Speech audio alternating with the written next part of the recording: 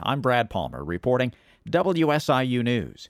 A slight chance of showers tonight with a better chance late tonight and overnight, otherwise mostly cloudy with a low of 66. A Washington County judge has convicted a Belleville man of first-degree murder. The Illinois State Police reports 44-year-old Kevin Lauch's conviction is tied to the murder of 44-year-old Montez Pearson. Pearson's body was found on July 19th near Lunt Creek Road in Washington County.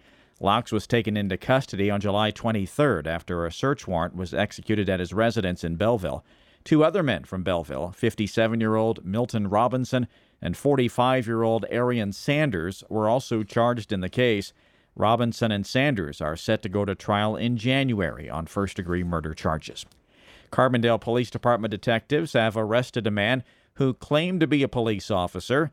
55-year-old Mark Crawford of Pinckneyville was arrested Wednesday in rural Jackson County and charged with impersonating a public official and disorderly conduct. A resident confronted Crawford on Tuesday when he was found standing on their porch in the 400 block of West Main Street. If anyone is uncertain about the identity of a purported law enforcement officer in the city of Carbondale, contact the Carbondale Police Department for verification.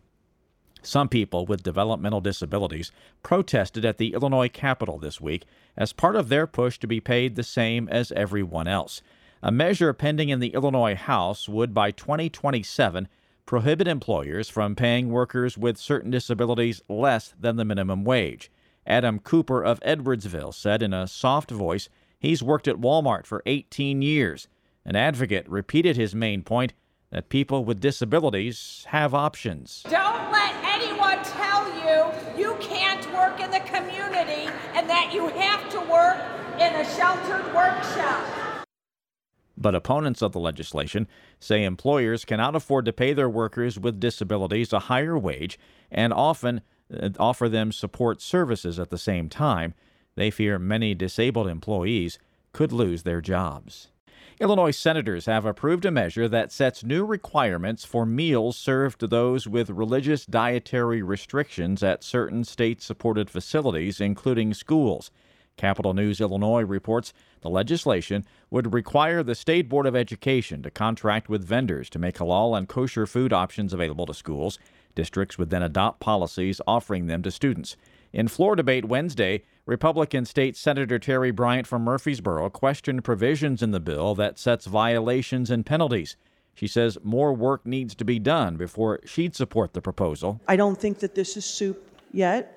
I think that the differences, even though they may already be in statute, there is a real difference between the charges on kosher as opposed to the charges on halal. I think that should be fixed before a new law is passed. But the bill's sponsor, Democratic Senator Ram Velivalam, says those concerns and others can be worked out as the legislation moves through the House. This bill does not go into effect until June 1, 2024. So if we need to come back and address any other issues, we have the ability to do that. The bill also updates the state law governing religious dietary guidelines to bring it in line with national standards.